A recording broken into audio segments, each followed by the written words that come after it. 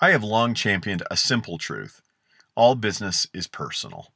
That's why I believe customer experience is as much about relationship building as it is about product and transactional excellence.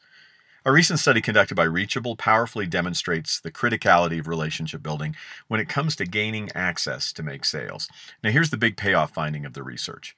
Personal connections can increase the likelihood of salespeople receiving a call back fivefold and improve sales productivity by more than 240%. Now let's dive into how that conclusion was drawn. The data from the Reachable report shows that for every 1,000 outbound calls a person makes, only 345 are returned if the caller doesn't have a relationship with the call recipient.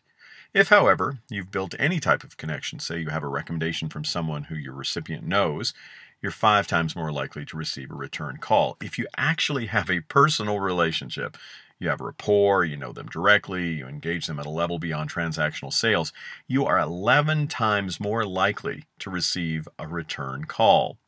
Now, not only do personal relationships drive return calls, but they also convert those return calls into sales. If you take those return calls and you look at leads, there are about 168 leads that come out of those if you have a relationship. There are about 34 deals that get closed if you have a relationship. That's compared to a closure rate of about 14 deals if you don't have a relationship and are making cold calls.